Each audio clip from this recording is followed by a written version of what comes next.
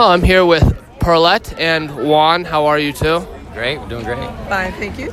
Would you guys mind giving me a background on you two first before I begin?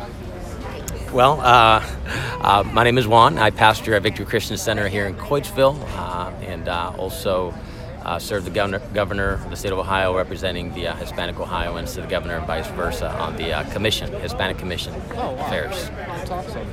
I'm Perlette Wigley from the office of Congressman Tim Ryan. I am the senior housing coordinator. Well, thank you guys. So we're down here in downtown Youngstown today, and pretty good turnout. And I was wondering, what does this reclaiming of the identity mean to you?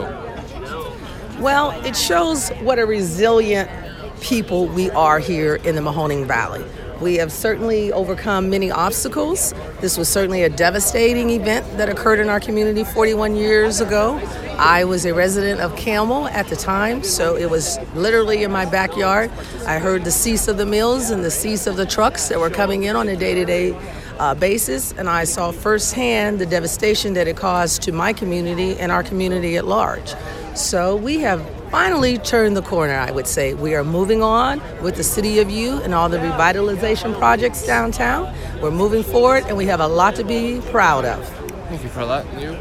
Yeah, I think, this region has found its identity in what it used to do and what it used to be, in terms of the steel mills. I think we're here to really just proclaim that that we're going to see a great comeback. I think everybody likes a great comeback story, and this region is just ready for a great comeback. We're strong, resilient community. I mean, we've got champions that have birthed, not only champions in sports, but champions in business and champions in life, and so this is a city that births champions, and so we want to see the city reclaim its identity. It's a city of champions. So, thank you guys. So aside from today, what are you looking forward to as far as progress? What are some things you guys would like to see in the coming years as far as change for the area? Well, of course, we're always looking for economic development in the community. We need jobs. We lost thousands of jobs. We lost thousands of residents. So we know with the influx of jobs, we will also regain more residents.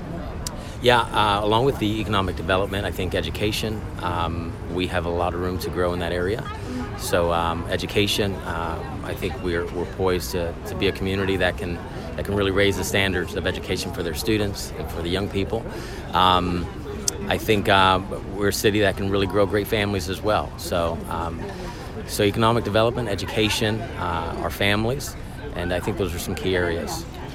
Juan, Paulette, I really appreciate it. Thank you. Thank you so much. Perlette? Did I say Paulette? Yeah.